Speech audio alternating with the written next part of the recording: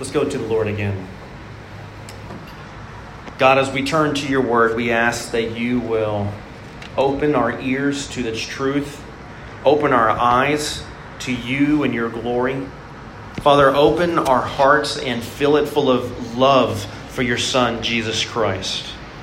We confess that no amount of reading, no amount of praying, no amount of working will ever do that for us. Lord, you must do that on our behalf, and that's what we ask now. Lord, by your sovereign grace, do a work among your people. Strengthen your church. Help us to endure to the end, to stay committed to the work, and we will praise you for it. Father, we pray the same for McLean Bible Church Main Avenue campus as they come together with Pillar DC. Father, as that new church is planted, may they too rest in your sovereign grace. May they turn to your word and stand on your word and proclaim your word, even if no one else will. Father, I pray that as they proclaim the good news of Jesus Christ, that you will open ears and more will come to the saving knowledge of Jesus Christ. Lord, we thank you for the Guthries. We thank you for their ministry. We ask that you will continue to do a work among them as they reach out to the Aboriginal Australians and to the Timor-Lesteans and those of Indonesia. Father, do a work among them, and we will praise you for it. Lord, we ask that you will continue to send out missionaries, even among the Arabs, the Moroccans of Morocco. Father, we pray that you will send brothers and sisters in Christ who are willing to forgo everything else in life except one thing, and that is letting people know who Jesus is. Father, make it so. Father, that's our prayer here in King George County, that we will forgo everything else, even comfort in our own lives, what we've come to expect and to enjoy even, that we are willing to forgo it all so that our neighbors, those who are lost, will come to the saving knowledge of Jesus Christ. Lord, that's our prayer here in this fellowship. If there's a single person who does not know, open their eyes today. Strengthen your people. It's in your name. Amen. When you're in the midst of an intense battle, it doesn't matter what it is, what is needed to make it through. What about you when you're personally attacked? You know, it's one thing to look at and say, you know, in a battle, a person needs this, this, and this. You can stand off at a safe distance, but what about when you're personally attacked? How does a Christian make it through? How do you defeat the enemy and honor God? In his book, The Roots of Endurance, John Piper looks to 3 Christian men who endured much opposition in their lifetime and yet stayed the course, and they persevered triumphantly and have become heroes of the faith. 3 men. One, Charles Simeon. His legacy goes on in the Charles Simeon Trust. He was a minister in England back in the late 1700s and early 1800s. He ministered for what's described as 54 challenging years. 54 challenging, uneasy, difficult years. His ministry dealt with opposition that was so severe that his parishioners boycotted his services for 12 years. Another man, William Wilberforce, you may know him from the movie that was made a few years ago, Amazing Grace. He battled for 30 years to help end the slave trade in England. And then another 26 years to see slavery ultimately declared illegal in that country. The third man, who's also seen in the movie, John Newton, used to be one of those slave trading captains. He says that he's haunted by those, what he calls 10,000 ghosts from his past. John Newton used to be a slave trader, but has become saved by what he calls amazing grace, and thus the hymn he wrote. These three men endured much in their lifetime. John Piper points out that these men were not perfect. They definitely had dark seasons in their life. But what kept them going? What keeps you going? What enabled these men to continue and to last in the faith for as long as they did? And what's going to help you endure? Piper writes, and I'm often reminded that faith is a marathon. It's not a sprint. And all Christians of every generation, every Christian who's ever existed, who exists now and will exist, need help to endure to the end. Every believer needs God's sustaining grace to continue.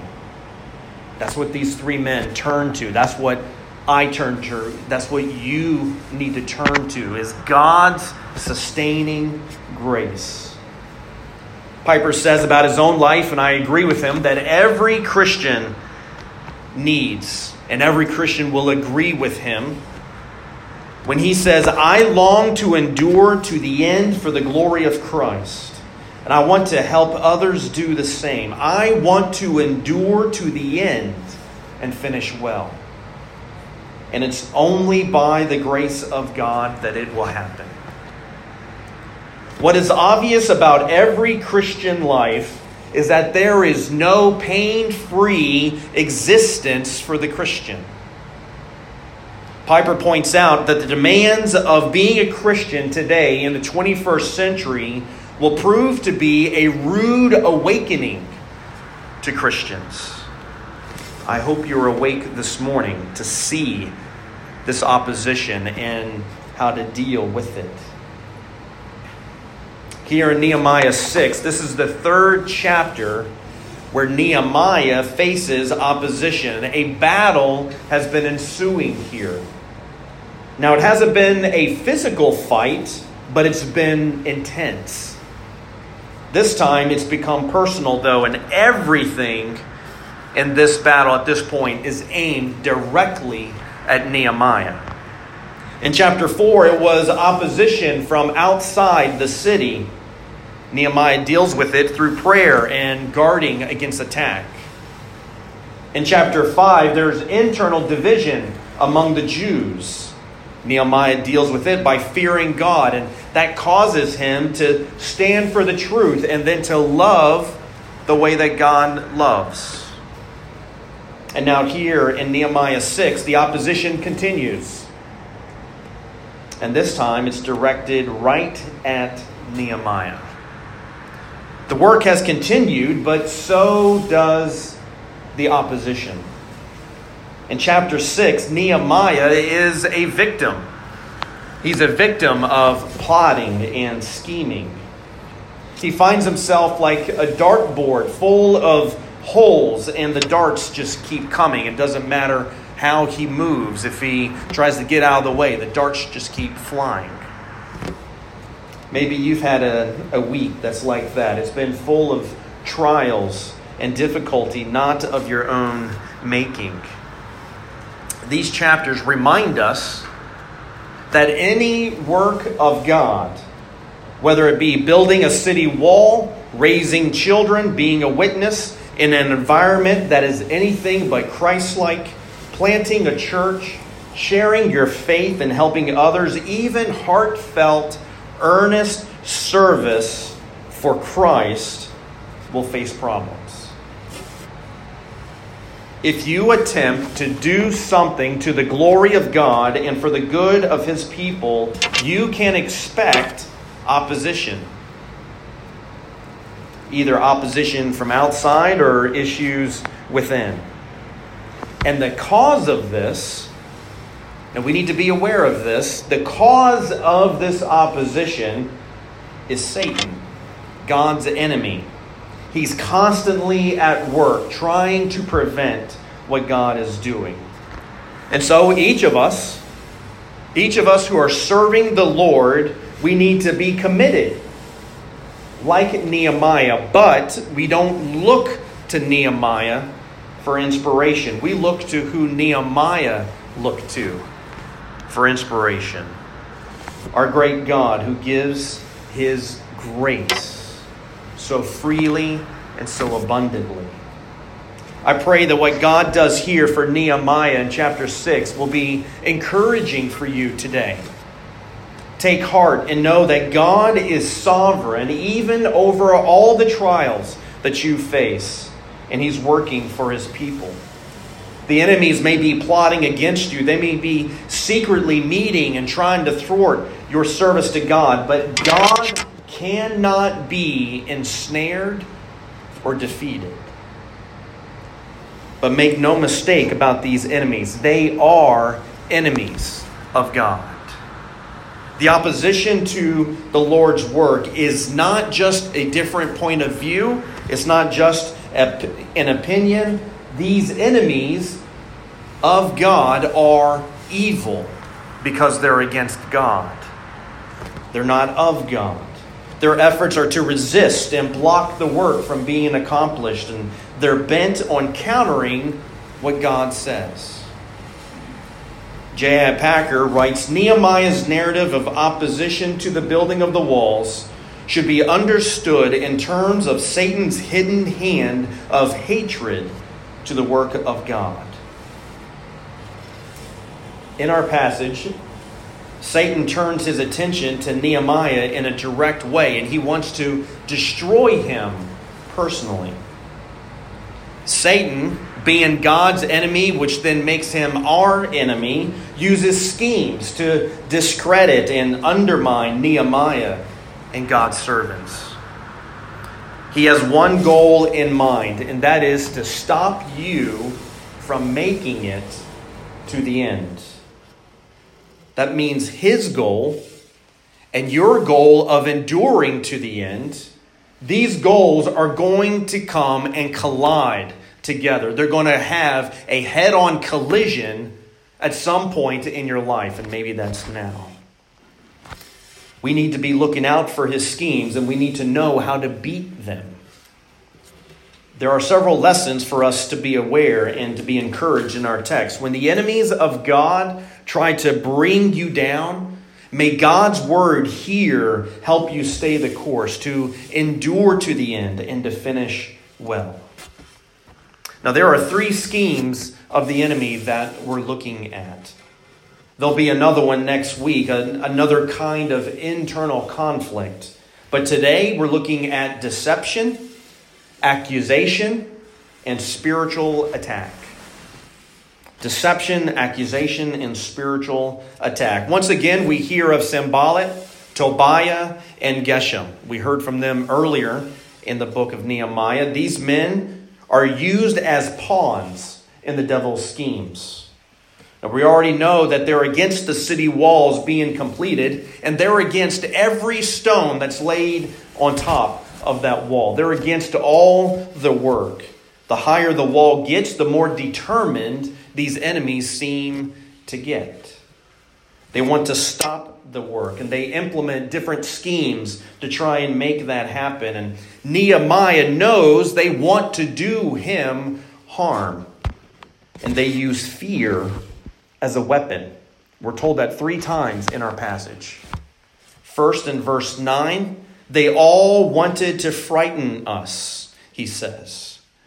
Again, in verse 13, for this purpose he was hired, that I should be afraid.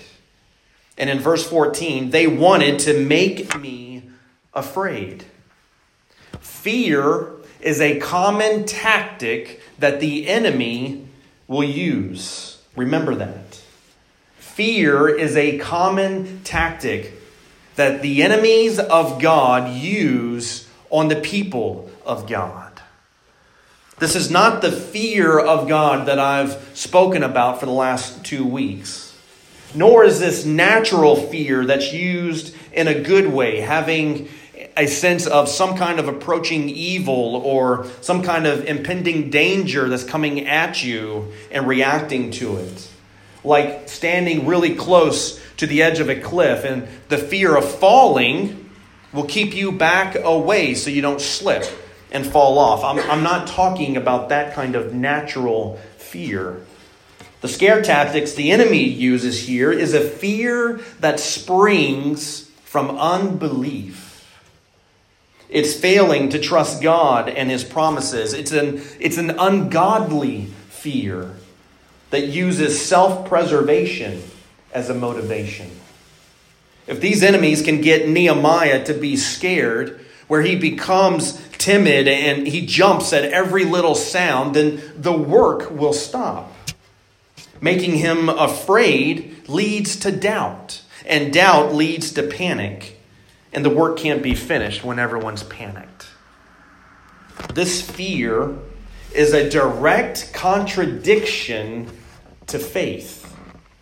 We're told faith is the assurance of things hoped for and the conviction of things not seen. If the devil can shift you away from assurance and conviction, if he can get you off balanced and wavering, then his goal of stopping progress and reaching the end is in his sight.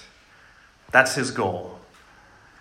These schemes are all a ploy to destroy God's work and his people. If the enemies can get Nehemiah to be scared, then maybe they can get the upper hand. To make this happen, he'll use different tactics to make both Nehemiah and the people afraid. The first tactic is deception. In verses 1 through 4, the enemies try to mislead Nehemiah. Sanballat and Geshem send Nehemiah an invitation to meet. That seems harmless, doesn't it? God's people should always be willing to meet and talk to people and show hospitality. That's the very thing the enemies of God are going to use to try and mislead. You see, all the enemies have done is shifted in their approach. They've gone from mocking and jeering to what seems to be a cordial political meeting. It's almost as if they're waving the white flag. The wall's built. They're almost done with the work. All that's left is to set the doors in place and everything's completed. They want to meet on the plains of Ono. But Nehemiah says, and this is not original, when they want to meet on the plains of Ono, Nehemiah says, oh no. He knows what's behind the invitation. They're using flattery here. All of a sudden, these enemies are now treating Nehemiah like an equal. Having just a simple meeting of the minds, Nehemiah. That's all this is. Nehemiah is supposed to forget all that's been said before. Nehemiah, we really didn't mean it when we said those things about you and your work. Let's just talk about things. Let's talk it out. There's been no recognition from these men that anything has changed. No remorse in these men. Even the location that they choose, Ono, the plains of Ono, even the location is suspect.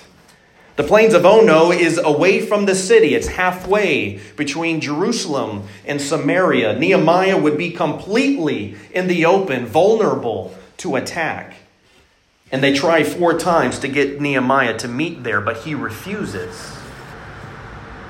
Is Nehemiah just unfriendly? Is he unwilling to talk and work things out? No. God has given Nehemiah discernment. The answer to the scheme of deception is discernment. Nehemiah turns down their invitation. And he says in verse 3, I am doing a great work and I cannot come down. Why should the work stop while I leave it and come down to you? Even in his answer, Nehemiah is telling everyone what is most important.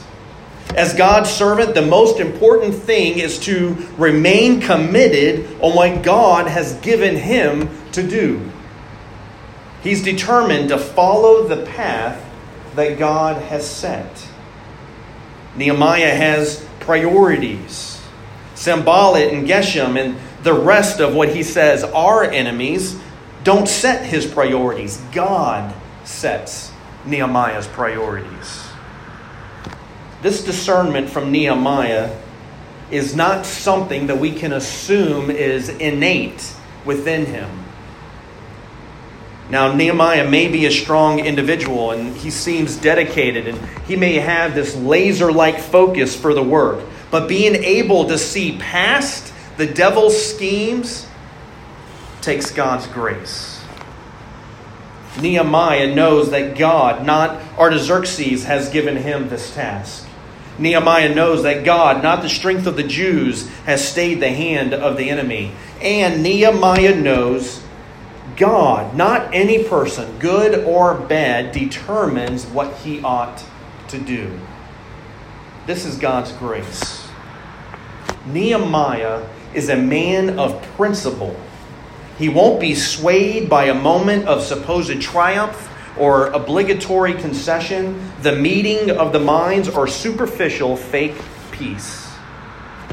Nehemiah will not bend because God has set his steps. There's wisdom to be learned here. We all need discernment to beat back the enemy's schemes. Discernment looks past what's presented in front of you and sees the broad and the long-term view of God. See God first, and then everything else comes into view. Think about that for a second. Sanballat and Geshem are looking at this wall. They don't want that wall. They don't want another stone to be set on top of it. They don't want the doors to be put in place. But God isn't just building a wall. He's setting the stage for his son to come. It's the difference between looking through binoculars and looking through the window of the space station. The views are drastically different. Every Christian needs the eternal view of God. That's discernment to beat back the schemes of the devil. So deception, it doesn't work. So in verses 5 through 9, the enemy changes tactics and turns to accusations, slander, and lies. They accuse Nehemiah of rebelling against Artaxerxes. They pen an open letter. They try to sway public opinion against Nehemiah. If they can get others to believe what he's doing here, then Nehemiah will have to concede and bargain for terms that puts them on the upper hand. This, what's going on in verses 5 through 9, is gossip at its worst.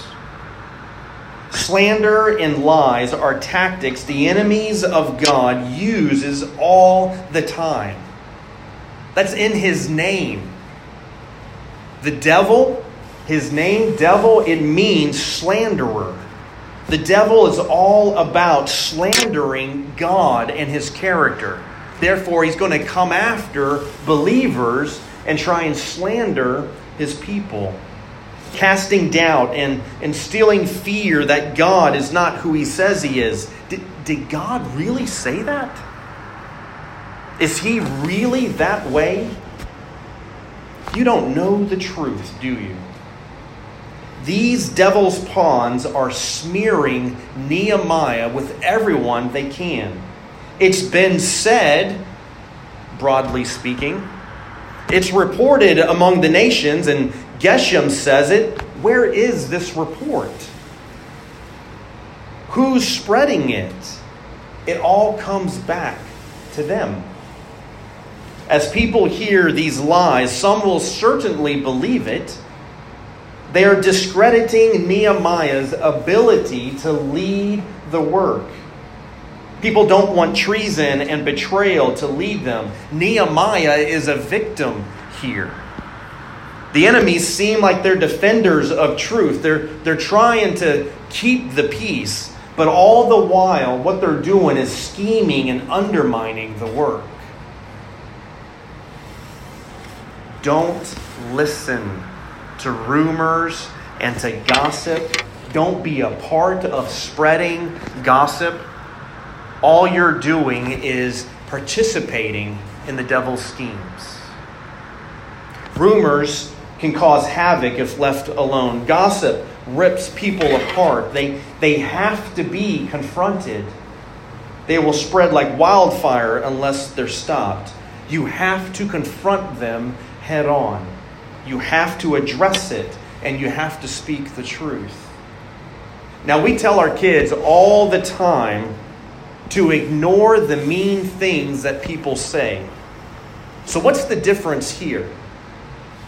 How come when I'm at home and Kalia comes to me and tells me something that someone said, and I say, well, just ignore them, honey. Just keep going. Keep doing what you've been taught. And now here, I'm saying confront the rumors and the gossip. What's the difference? When someone says something about you, it's their words against what others know about you.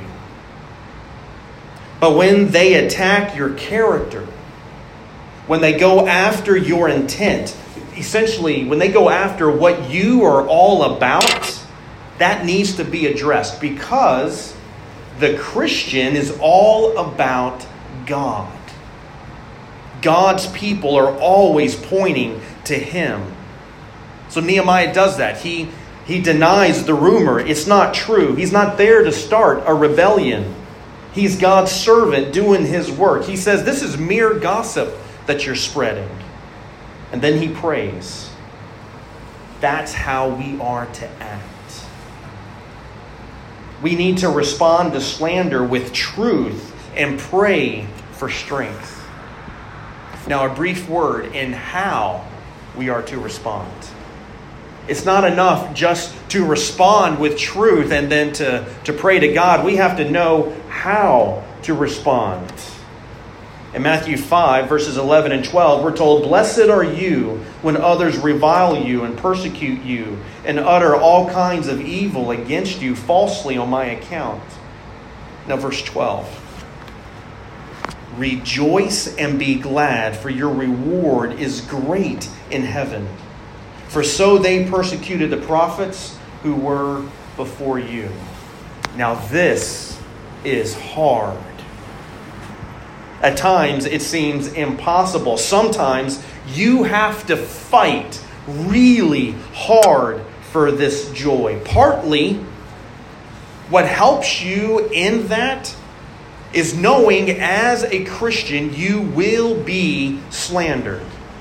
People will say false things against you. But this doesn't take the pain and the difficulty away. It only prepares you for it. Joy, patience, and love are what's needed to get you through it. Joy, knowing that you're now blessed because of it. That's what Jesus says. He says, "Blessed are you when others revile you. Rejoice in that blessing." Rejoice, your reward is great in heaven.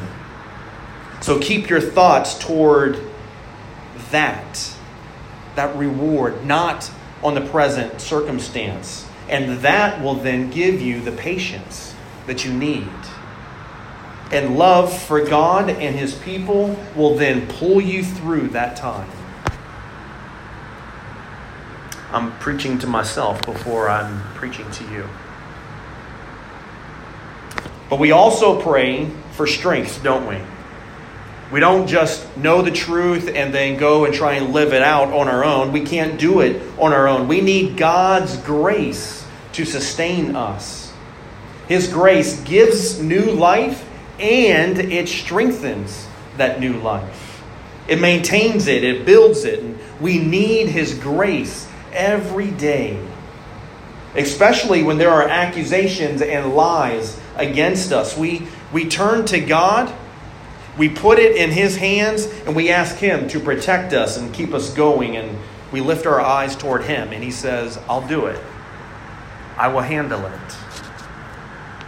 The third scheme in verses 10 through 14.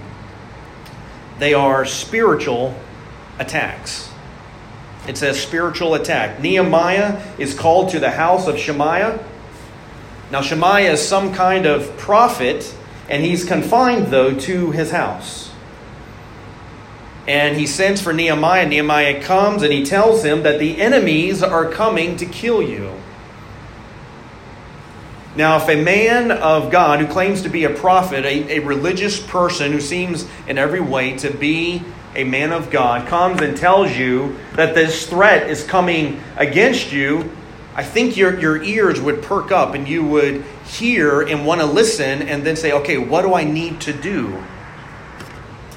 He urges both of them to go hide in the temple. That's the first red flag. Only priests were to go into the temple. It would be a sin for Nehemiah to go in. Now, Shemaiah is supposed to know this. And he's confined to his house. But now he can all of a sudden go to the temple? That's the second red flag. First is his suggestion just to go there. And second, he's going to join Nehemiah there. I thought he was confined to the house. Something is not right here. Nehemiah responds with incredible courage, and he's faithful to the Scriptures. He says in verse 11, "Should a man of God run away? And what man such as I could go into the temple and live?" It's a sin to go into the temple. That's how you know it's a spiritual attack. The temptation is given to sin. Nehemiah says, I will not go in. And I understood and saw that God had not sent him. He sees that it's a spiritual attack. Nehemiah understood that Shemaiah was hired to get him to sin and give him a bad name and then use it against him. Now, running to the temple, on the surface of that, running to the temple seems good. It'll be seen as religious. He's including God in this. He'll have God's protection over this, right? God is a refuge. But this is where knowing Scripture is important. God is our safe place, but the temple is holy. And only at that time were certain men chosen to go into it on behalf of the people. The temple is still to be holy. Nehemiah knows this, and he adheres to God's word. He knows Shemaiah is not of God. That tells us just because others claim that they are of God, or what they have to say is of God, doesn't make it from God. We have to test everything with the Scriptures. The Bible is our litmus test for truth. We have the Bible given to us to beat back the enemy's scheme of spiritual attack. If we know the Word of God and we stand on the Word of God, then the spiritual attack will miss its target. And then in verse 14, Nehemiah prays to God. He puts his trust in Him. And on this, J.I. Packer says, one must commit one's cause to God and embrace the assurance that He will vindicate one in the end, whatever happens in the short term. To beat the schemes of the enemy, God's people have to remain resolute, stand unswerving, and know what is God's truth, and then not bending to the fear of man. Not being without fear. Okay, we know Nehemiah was greatly afraid back in chapter 2. But having learned to trust God and put his hope in Him, not giving in to fear. That led Nehemiah to give his fears to God and then to pray and remain committed to God's sovereign plan. So what do we learn from this part? We know you and I need to see that spiritual warfare involves all Christians. No one is immune to it. Paul was intimately aware of it. He was conscious of what he calls the devil's trap in his letters to Timothy. We need to pray and stay committed to God's sovereign plan. Charles Spurgeon said this, "Our anxiety does not empty tomorrow of its sorrows, but only empties today of its strength." What he's saying is if you give in to your fear and you don't give it over to God, you're going to be left weak, open for those spiritual attacks. We need to turn to God. We need to pray to Him. We need to trust Him and stay at work for Him. This is what Nehemiah did. He looked to God, and we need to do the same thing. Now, before I close, it's important for every person here to understand that it is absolutely impossible for you to have discernment, for you to know truth and to have the strength that Nehemiah was given, and to be aware of spiritual attack without personally knowing the reality of God. A person must be alive to God. His glory has to be seen with spiritual eyes and cherished with a new heart. This is only possible by receiving that sustaining grace through faith that's given through His Son, Jesus Christ. Only with Christ are we able to beat the schemes of the enemy. We need to trust Him, commit ourselves to Him, and God will give us courage and ultimately victory through Him. Seeing the spiritual realities of this world is necessary, and only Christ makes that possible. Nehemiah was looking to God, trusting in what was to come. We need to look to Christ, knowing that His coming has fulfilled all that we need to be counted as God's people. And His coming again, His promise to come again, is what sustains us and keeps us going. To endure and finish well and receive the blessed life with our Savior forever. Where schemes are no more and the enemy is nowhere to be found. God, beat the schemes of the enemy. Strengthen our hands and keep us in your sustaining grace. Let's pray.